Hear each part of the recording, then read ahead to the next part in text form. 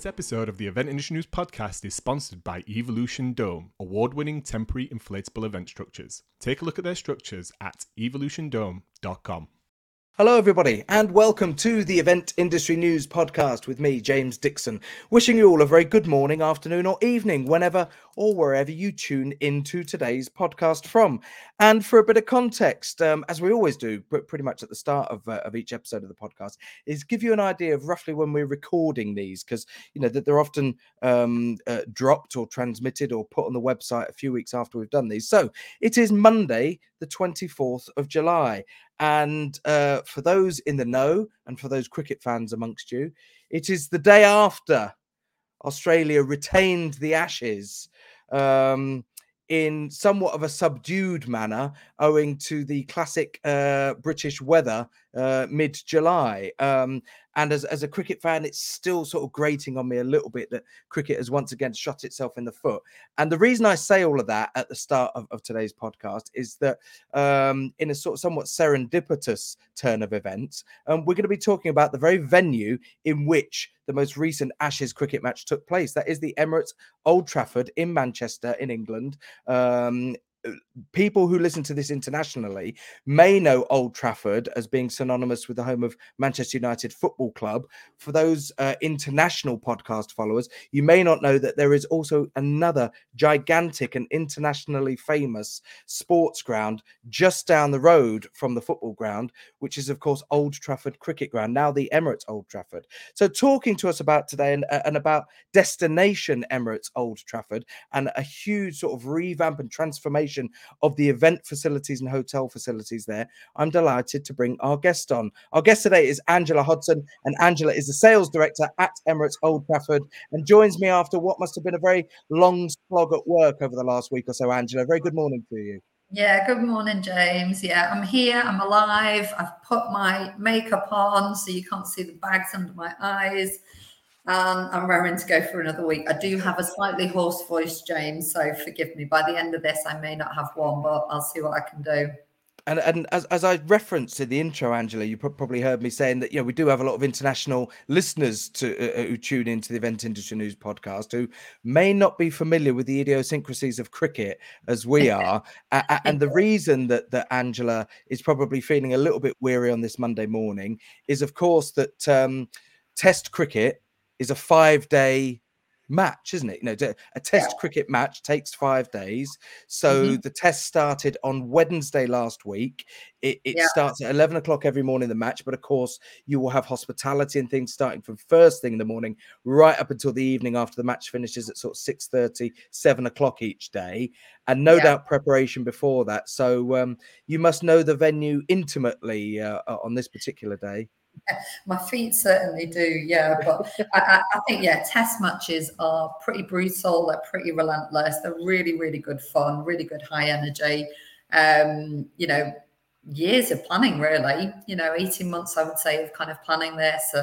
And then there's the delivery of, ultimately, it could be up to a 5-day event. And in this case, it was. We had 4 incredible days. Obviously, Saturday was a little bit iffy, but you know what? The energy of the crowd and the energy of the guests in the hospitality spaces was amazing. So I don't think they anticipated that there would be any play on that day, and that ended up being play in the afternoon, as you know.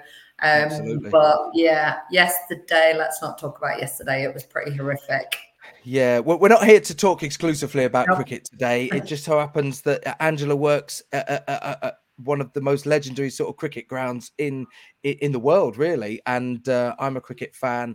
And for those of you, again, who are not in the know, yesterday there was no play due to rain, which means that if there can be no play and the match isn't completed, it gets called a draw. As a result of being called a draw, the series is drawn, the series can only be a draw. So Australia take the trophy home again, and we wait another 18 months before it can be picked up. But that's not why we're here today. We're not here to just be disgruntled about cricket. We're here to talk about destination Emirates Old Trafford.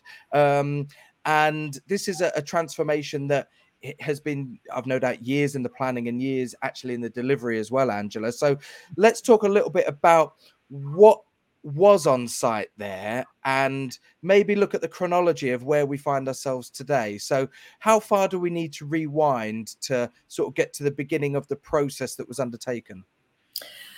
I think now where we're at as a venue, we've had a £45 million redevelopment really over the last, I would say, 15 years. So I guess, to kind of retain test match cricket, which is really, really important for the venues, you've got to make sure that you've got a venue that is an incredible venue to host test match cricket in the first place. Obviously, the club has been around for, over 100 years. So Absolutely, yeah. it was, an incredible ground, but a very kind of old ground. It was becoming tired. A lot of the spaces were quite worn and outdated. It started to go through a process of redevelopment to make sure that it could still retain test match cricket, basically. But the other kind of basis behind it was to create this sustainable business model whereby in years that you don't necessarily have a test match or an Ashes, which obviously generates millions and millions of pounds, that as a venue you were able to kind of support cricket by having 24/7 in terms of events that could take place throughout the year as well. So that journey started and resulted initially in the development of the Point, which a lot of people know.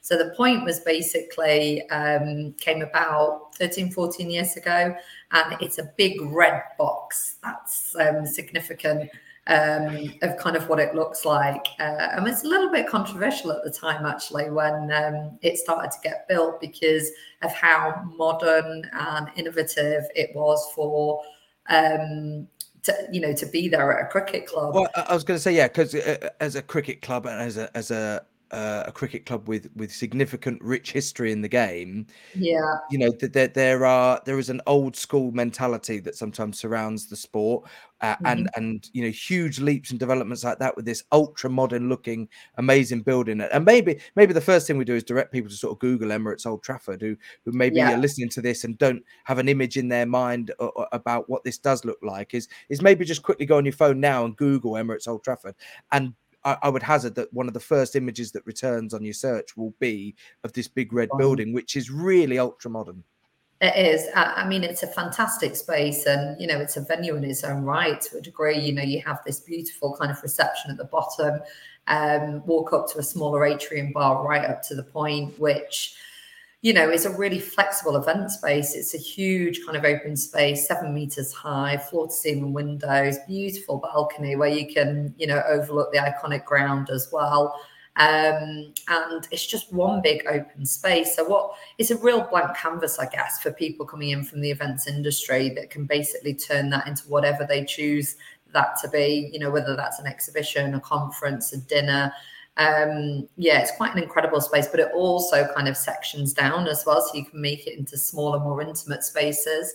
And then you've got this beautiful mezzanine above it, where you can do this beautiful reveal down into the main space with frosted glass that suddenly disappears. And again, that's a great space for drinks receptions and doing lunches, etc., etc.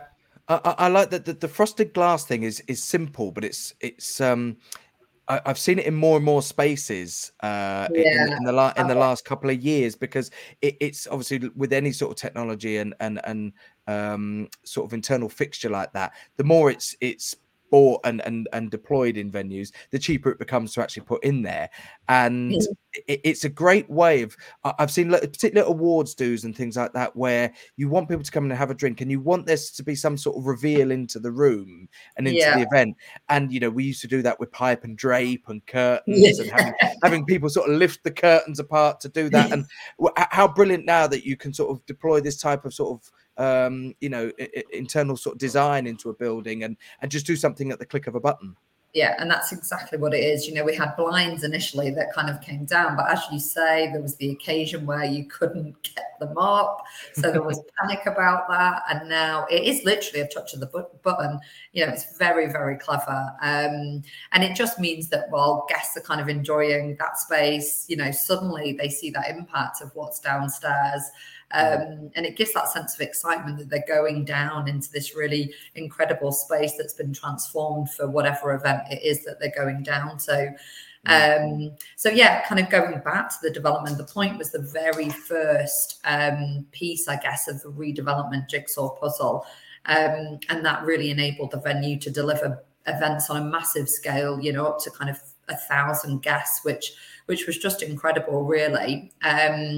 But what needed to happen then is all the other kind of event spaces to complement that needed to get up to the same standard. So there was then a process of changing the pavilion, which is this beautiful historic building next door to the point, which that was open in 2013. And we've still retained that beautiful historic feel. Again, you know, have a look and you can see the contrast between, you know, the very kind of modern features of the point going into the pavilion. But the pavilion, again, allowed us to kind of create lots of kind of multiple spaces, whether that be, you know, the top floor where you have these incredible kind of boxes overlooking the stadium, and then lots of different kind of smaller spaces as well to complement the point in terms of being able to deliver workshops and, you know, product launches, syndicate spaces, smaller event spaces as well.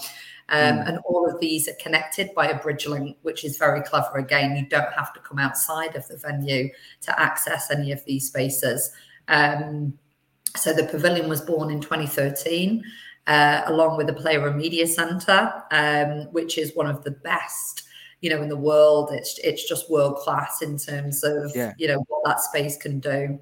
And for those who may have looked up the photo, I think I'm right in saying that you've got the point. If you were to look at it face on, you've got the point, then you've got the pavilion, which is the historic building, and you'll see that straight away because it's got the red brick. And then to the right of that is the media centre, which shares some of that sort of red architecture, I think. Yeah, it's directly opposite. So you've got the Point Pavilion, then directly opposite, you have the Player and Media Centre, which on a match day, you know, you have all the media kind of based over there in the content and communications team as well. But interestingly, that is a space now that is almost a destination in its own right as well. Yeah. We have a brilliant TV studio in there. And if anybody has seen Blanks TV, which you will often see featured, you know, when the guys are kind of streaming cricket, whether that's T20, County Champs. And that is a studio that event organisers can use as well. So it's a very, very clever space that we've basically created ourselves, you know, with various cameras in. You can also have that additional support of the team as well. So that's a very, very interesting space. And over there, we've just created this terrace space as well, which is kind of an ecological kind of area where we're going to have solar panels, greenhouses to produce food in, bat houses. So yeah, and kind of living walls so that it can be used again for event organisers for up to 60 people. It's outside. But it's something that we're kind of developing internally, but also developing for our staff from a wellbeing point of view. So it's an area that they can use during the day to go and relax and chill out. But the Player and Media Centre is also, for the first time during the Ashes, opened our sensory room as well.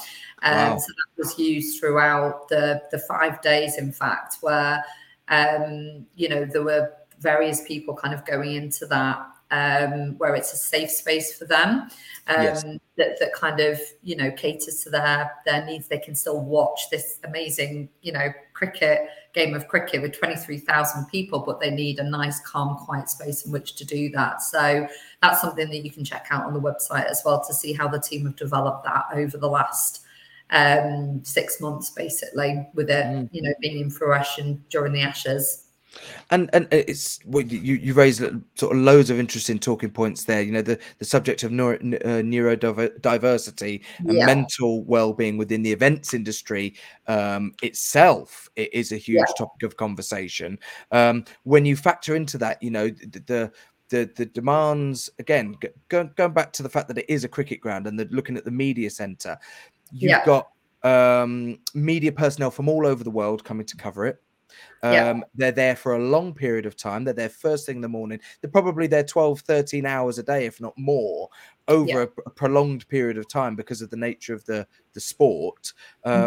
And so, you know, when you factor in that they're doing this then for probably a 3-month period over summer to cover a series like the Ashes, there's a lot of pressure that comes with that. You know, having that sort of quiet, safe space or somewhere where they can go just to get away from it for an hour it isn't to be underestimated, I don't think.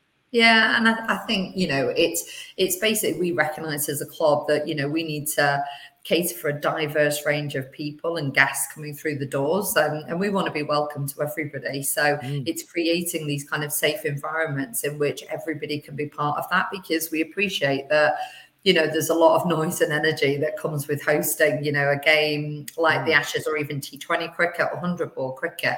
And that environment can be quite intimidating for some people. So just creating these different environments in which they can come. And you're right, I guess, from an event industry perspective, you know, when people are working on concerts or cricket or events in general, they're often long, you know, long, intense days. So if we can create these environments in which people can escape for a certain amount of time, then it will be an incredible space for people, you know, to just download a little bit and kind of re-energize, I guess, in some sense as well. So yeah, it's basically a very, very unique space, and you know, we're hoping to promote that a hell of a lot more so that people can see the different kind of elements that are part of the whole of Destination Emirates Old Trafford.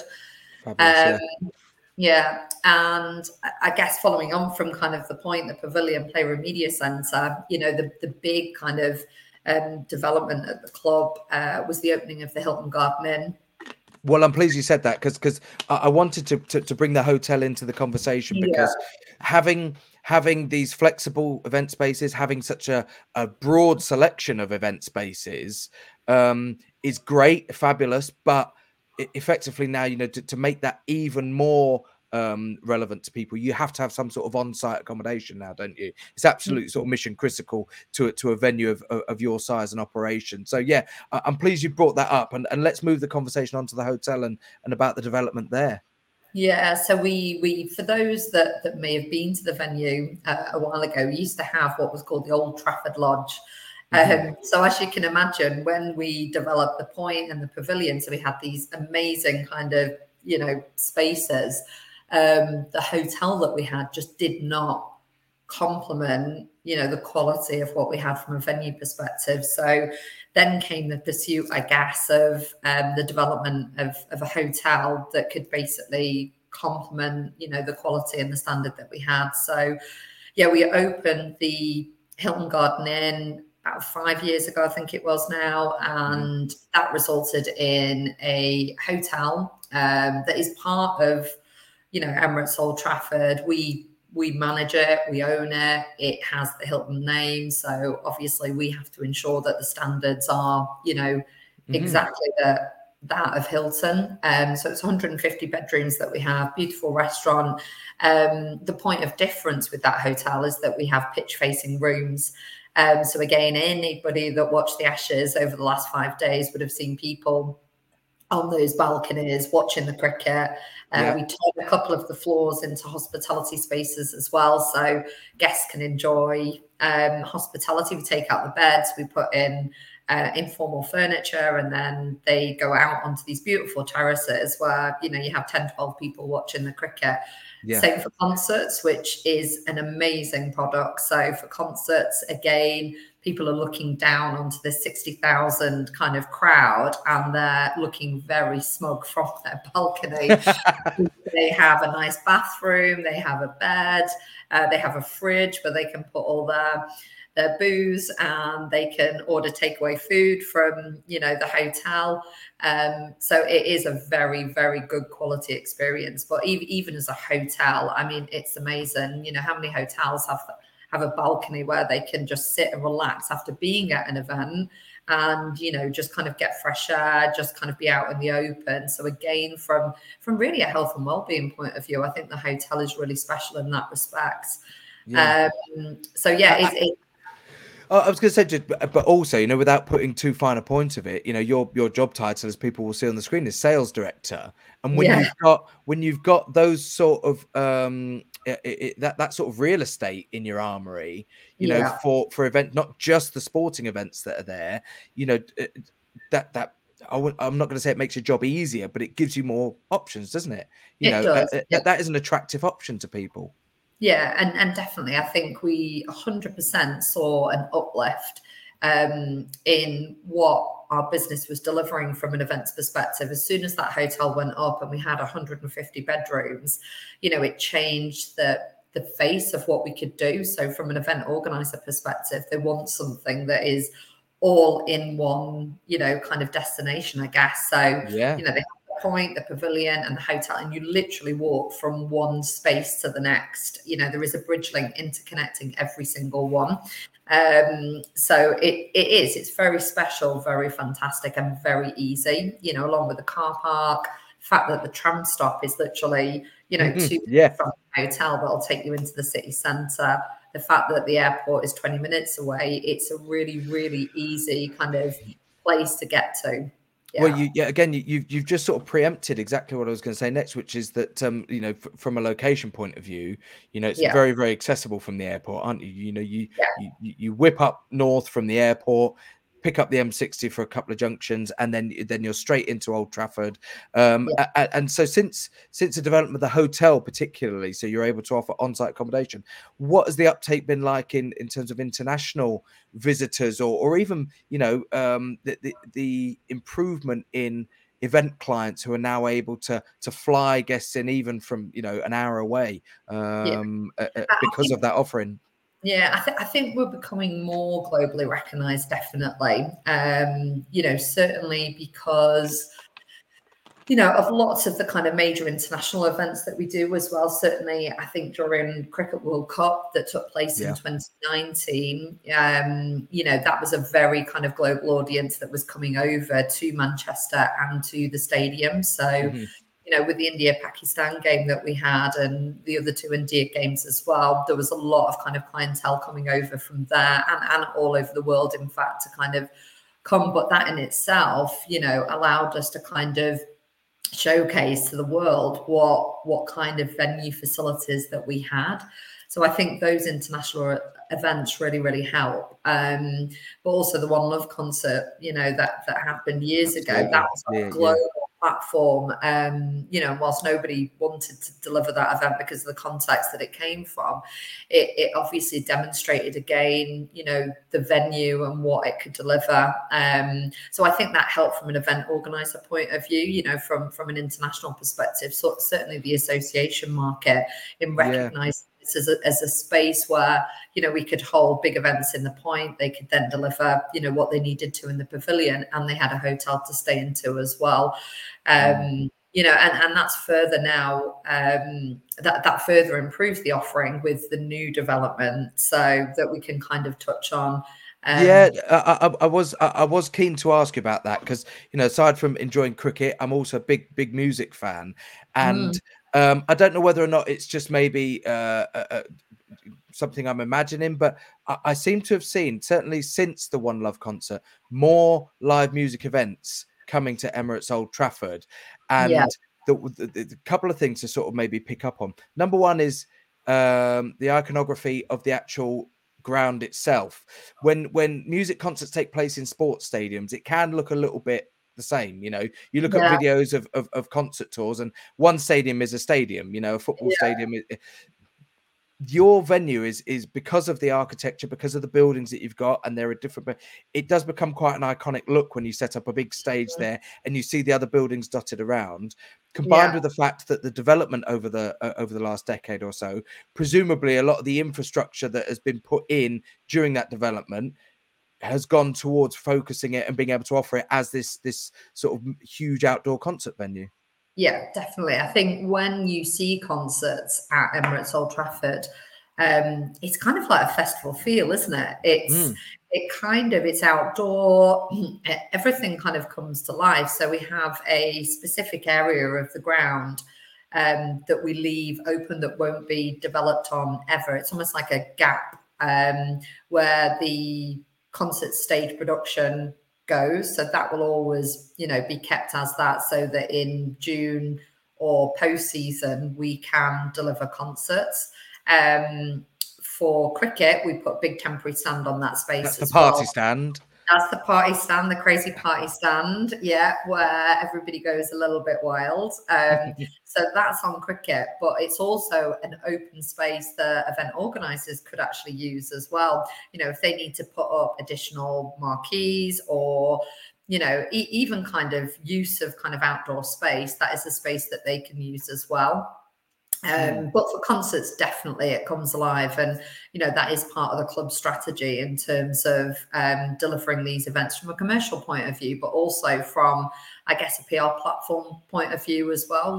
Because if we can deliver an event for 60,000, it makes this a really credible venue. We can operate on a scale where we have that number of people in. But also use of all that event space as well, including the hotel. So I think it just demonstrates the quality and professionalism of what the staff can actually deliver. And we can scale it up, we can scale it down as well. Anybody who's seen that temporary stand that's been put up recently, that gets put up for the cricket, that holds several thousand people.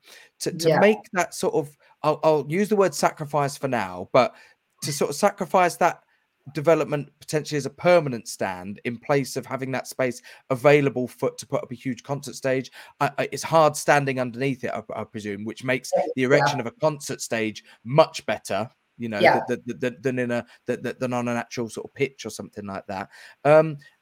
What was the sort of decision making process, or was there a process in place to decide, look, we're not going to develop that as a permanent stand, we're going to keep that as a space? Yeah, I think again it allows us to be flexible. That's the key point. We already have lots of venue space, and we also have a hotel. Obviously, we now have an extension of that hotel, which we can chat about, but it needs to be kept like that so that we can flex to make sure we can increase our capacity. There may be certain games that we don't need, an 8,000 temporary stand, which is what we had for the Ashes. It could be that we just need 4,000 or 6,000. So it gives us that flexibility to do that. But it also gives us that flexibility, as I said before, to do concerts or to use it, for another use at the end of the day. So I think for now that will be the case, because as I say, that will always be part of the club strategy, I think, moving forward. So yeah. And of course, some big names. I mean, I think it was just last month, I think Foo Fighters announced their tour, the 24 tour, where there are 2 dates, in at your venue. So you've already got that and more stuff. If you go to the website for the venue, you'll see, events that are coming up, and Foo Fighters is sort of listed up there quite prominently on the website, and rightly so, because it will be their, their first UK tour, since the change of drummer and all of that stuff. So lots of stuff happening, and as I've said, people listening to this will have undoubtedly be aware of it, even if it's subconsciously, of having seen the concert there, in light of the tragic events that happened at the arena, what feels like an age ago now. And it felt like, in a way, looking back, that it sort of really kick-started something in that particular venue, because there have been a lot of people that hadn't come across it before who were watching internationally when that concert was broadcast. Yeah, so I think it is, it's a positive platform in that, when concerts take place, it also allows us as a venue to, really, sweat that content to show people, we don't just concentrate on outside when we put the content out there. It's about the inside spaces as well. Showcasing what you can do for concerts. Obviously, we deliver hospitality throughout every single event space. So, and there's different packages in different areas, but it allows event organisers again to see what it could look like, for that kind of setting, whether that's for a dinner, for an informal kind of sort of dinner event as well. It's really positive in what we can do with that information to kind of push out from an event industry point of view as well. So yeah, it's all good stuff. You briefly mentioned the extension to the hotel, which Yes. we need to get onto. So Yeah, let's dive into that. We've already sort of seen, or you've spoken about the fact that we 150 bedrooms available and the views over the pitch. But tell yeah. us about this extension and the process behind that. Okay, so this one is super, super exciting. So basically, there used to be a building called the Red Rose, which was very, very old. So if we kind of go back, and obviously Point Pavilion, we have the media centre, we have the new hotel, and then we had this our Red Rose building, which was just brown brick basically, but loved by our members. So we have to say that as well. It was a very kind of historic, meant a lot, to our members. But yeah, the redevelopment was basically lots of ideas were kind of bashed about in terms of what that was going to be. And originally it was going to be a members space and then a stand. And it was actually in lockdown in that first year in 2020 when Yorkshire were playing Lancashire behind closed doors. And our CEO started talking about developing an extension to the hotel.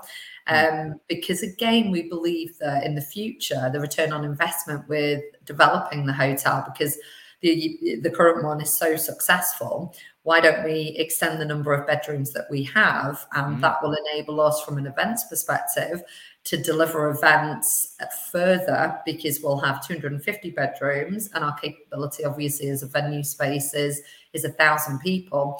And that was one thing we were talking before, James, before coming on air, about research. So we did a lot of research behind this to try and understand that from a venue perspective, what were people looking for in terms of the number of hotel bedrooms? And it appeared to be that 250 was this kind of sweet spot in terms of what they needed for these bigger events, where they were maybe delivering 400, 500, 600 delegates. Sure. So we basically set about, creating this vision of an extension to the hotel that also had, a venue space within it, but also had potentially a heritage museum as well, because that was one thing that the members of the club, really wanted. That was something that was really important to them. So yeah, that was back in 2020, and for the Ashes, you may again have seen on the TV or go and look at the website again. The hotel is developed now; it's there. The only thing that we're waiting for is the hotel bedrooms to come online, which will be October, November time. Right. That will then mean that we've got 250 bedrooms and a further 50 that are pitch facing as well. But the event space opened on the first day of the Ashes, which was amazing. Just incredible. Yeah, really, really incredible. No doubt a proud moment for the club, and it's important to point out maybe as well the sort of maybe the structure of these types of stadium, in that it is Emirates Old Trafford. It's an international cricket ground, but fundamentally it's the home of Lancashire County Cricket Club. And when you talk about the members, they are who you're referring to. It's the members of Lancashire County Cricket Club, and I guess that all of this development, as well as developing it as an internationally renowned venue and destination for events and an international cricket ground, there has to sort of maybe be a fundamental appreciation for the history and the day-to-day activities that go with the actual county cricket club that ultimately are responsible for the ground, and their input, no doubt, is constantly sought when these developments are taking place. Yeah, that's right. And the members will get to enjoy that space tomorrow, because we have a county championship game tomorrow. So none of our staff can rest on their laurels, bless them, because we've come out of 5 days of Ashes. We have a little bit of downtime today, but we've got to prepare for tomorrow. So members will see that space for the first time, which is going to be phenomenal. But yeah, the opening of that space, it was an incredibly proud moment, I think, for all of us, because we had a company in there called Corinthian Sport, who have their Pegasus Lounge. So they came in it for the first time. So they've made a significant investment to the club, and we have a great relationship with them. And they were able to deliver for 180 guests across 4 days of the Ashes. So they were really pleased with the space, because it's completely different look and feel to anything else that we have. It's almost like walking into the Ivy, actually. It's a really beautiful restaurant space. It's quite an industrial sort of look and feel. It's really modern. It's really vibrant. It's got a completely different vibe to anywhere else. So again, I think from an event organizer's point of view, it will be something completely different. And from an audience point of view, we can target different kind of groups and opportunities because it's great for networking, great for product launches, great for lunches, dinners, and even a completely different conference space. I think people are always looking for something new and innovative to use, and I think this space will give that to people. And alongside that, it has this huge kind of balcony directly outside, which during the cricket people can watch cricket on, but for concerts they can watch concerts. And then again, for event organizers, just imagine kind of having a beautiful drinks reception out there overlooking this amazing ground. I think it's going to be something quite special. But all of that, the development not only has that event space in the hotel, it also has a lot of outdoor space kind of trailing from that hotel to the current hotel that we have. So we have Jimmy's Bar, which has been named after Jimmy Anderson, which is all branded up again. You can see that information on the website. But it's a small kind of bar area. People can use it inside, outside again. So really fantastic. And I hope you don't mind me asking about the naming side of things, because again, we've referred to it many times in today's episode. It's the Emirates Old Trafford, yes, and Emirates coming on board now. I'm not sure exactly when they came on board. It's certainly within the last 10 years, isn't it? That it changed and the naming rights were agreed upon. In terms of financial support, what did that bring to the table by agreeing that deal in terms of the naming rights? Did that ultimately allow you to move forward with some of this development that we've spoken about today? Yeah, I mean, I think Emirates have supported us and have been a partner with the club for over 10 years now. So they're a really special partner. And yeah, to a degree, it certainly helped because it's, a great partnership deal that we have with them. But, we also support them over in Dubai as well. So we supported them with the Expo. I think it was a couple of years ago now. So, all of our partners are really, really important to us. And, they become part of the kind of Lancashire Cricket Club family as well. And particularly across the Ashes, we were able to kind of support them and deliver, numerous activations during that period. Absolutely. To touch on the process of now selling these spaces, is it a blessing and a curse now for you that you've got so many different spaces available? If an event organizer comes to you and says, "Can I have a tour of your spaces?" It sounds like this could take 2 days to actually give them a tour around all of the facilities. How difficult has it been to structure the sales process and how you deliver and communicate what's available within the facility now, so that actually you can spell out clearly what each space offers without overcomplicating it? Yeah, I think there is a lot of variety and there's a lot of choice. There's a lot of flexibility in the venue. Obviously, we are mainly positioning this as it's a 250 bedroom hotel with a venue space that can hold up to 1,000 guests with lots of multifunctional kind of event space. That's the simplistic kind of version of, how we would kind of approach it and sell it. I think obviously it's important from an event organizer's point of view. They obviously have specifics in terms of their event brief, their inquiries. So, we have to very much kind of look at that and tailor that inquiry to the event space that we have. I think it's just important that, I guess, from a multi-day event point of view, there are endless possibilities in terms of, what the event space can deliver. But equally, if people have a smaller event, that is incredible as well, because you never know kind of what that is going to develop into in the future. I think if they're just looking for, interesting spaces where they can deliver lots of different things, there is that opportunity there. And I guess from an incentive point of view, there is other stuff that we can do if they want to add on team building. We've got the cricket centre. If they need outdoor space, we have the fan village. if they want other incentives, we have the hospitality, so we can combine events with the hospitality delivery kind of in the evening, which is quite a nice little touch, particularly with T20 and 100 ball cricket, which is quite short, fast formats that are quite engaging from a team building point of view. Sure. So it can get, I think because I've talked about so many different things, there are so many things to offer, but we would very much focus on what that event organizer wanted and how we would kind of structure that show round to basically cater for those needs. But it's just knowing there's loads of different things that we can do, I guess. And I suppose as well, for many event organizers, you know, the attraction to their clients of being able to publicize an event that has the words Emirates Old Trafford as the venue. That's a big thing for event organizers. If you can announce the venue of your next event, your next conference, your next trade show, your next team building event, and it's got those words in the invitation or on the email to it, that's a huge sort of flag that event organizers can wave. And presumably that because of there's so many different spaces available, that does open it up to more event organizers now who maybe in the past couldn't have seen it as a viable option because there weren't as many flexible options as they maybe need.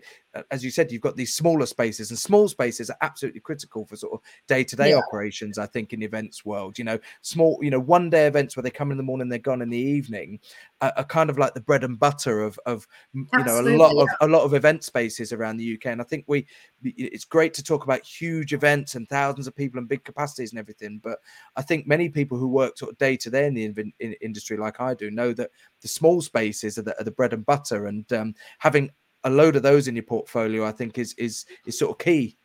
Yeah, and I think even with the smaller spaces that we have, we're trying to develop those as well. You know, even recently, and you touched on Emirates before, and you're right, you know, having Emirates as a partner demonstrates credibility to us as a venue as well, because, you know, they're such a global, professional kind of organization that oozes kind of quality and sophistication. And they recently have invested in changing one of our event spaces, which is now called the Emirates Business Lounge, which really, if you imagine kind of what a business kind of lounge at Emirates would be like, that is replicated in the event space. So it's been completely, you know, redesigned to reflect that. So it oozes quality and sophistication. All new furniture, all new branding, new flooring. You know, and across the Ashes again, we had various touch points during that period where activations were done based on the champagne that's served in Emirates business class, and the cheeses and the cocktails and the food. So it was a really kind of immersive experience for all those guests that kind of enjoyed that space. So from an event organizer point of view, that is something that they can enjoy as well. And it's a different way of holding an event. You know, it's quite informal, quite relaxed, but again, that can be seen as a space that is completely different to anywhere else. And Emirates also have a box 9, which is really similar, but on a much smaller scale. So I think, variety is just key. You know, and if people are looking for something completely different, then that's what we're trying to replicate again.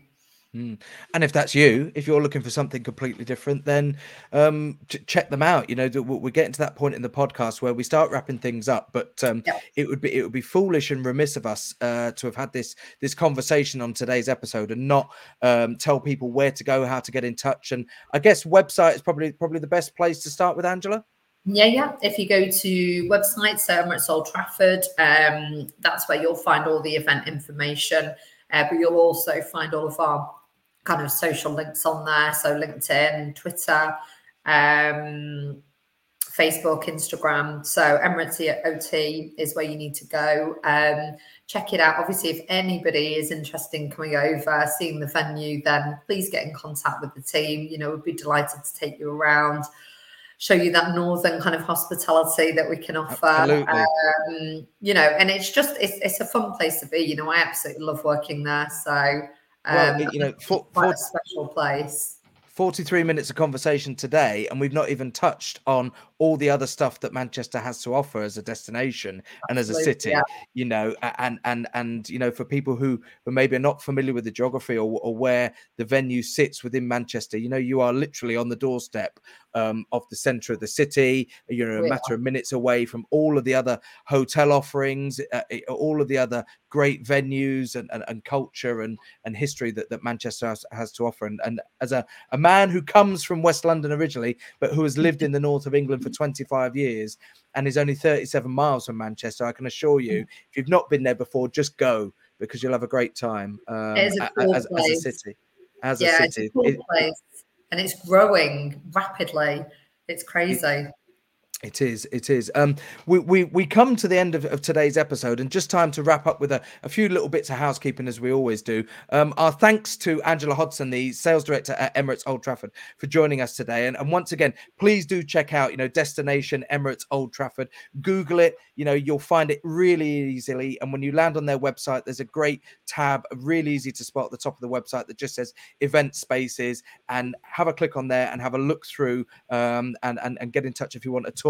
If you want to find out a little bit more about what Event Industry News is up to and what's happening in the industry, go to eventindustrynews.com if you're listening to this today on your podcast platform, and check out the latest news features, special supplements that are on the Event Industry News website, as well, of course, as the A to Z supplier directory. If you work in the industry and you're looking for a supplier or a service to help deliver and run your event, then chances are you will find that supplier within the A to Z supplier directory on the eventindustrynews.com website. If you're already on the website today and you're watching this podcast via the podcast page on the website, thanks very much for tuning in. And don't forget to go in the opposite direction. Make sure that you're subscribed to the podcast via audio, wherever you get your podcasts from, whether it's Spotify or Apple Podcasts, etc., etc. Search for the Event Industry News podcast. You'll find us on there, and make sure that you hit subscribe, which brings us neatly and nicely to the end of today's episode. My thanks once again to Angela Hodson from Emirates Old Trafford for joining me today, and we'll see you on the next edition of the podcast. Goodbye, everybody. Bye.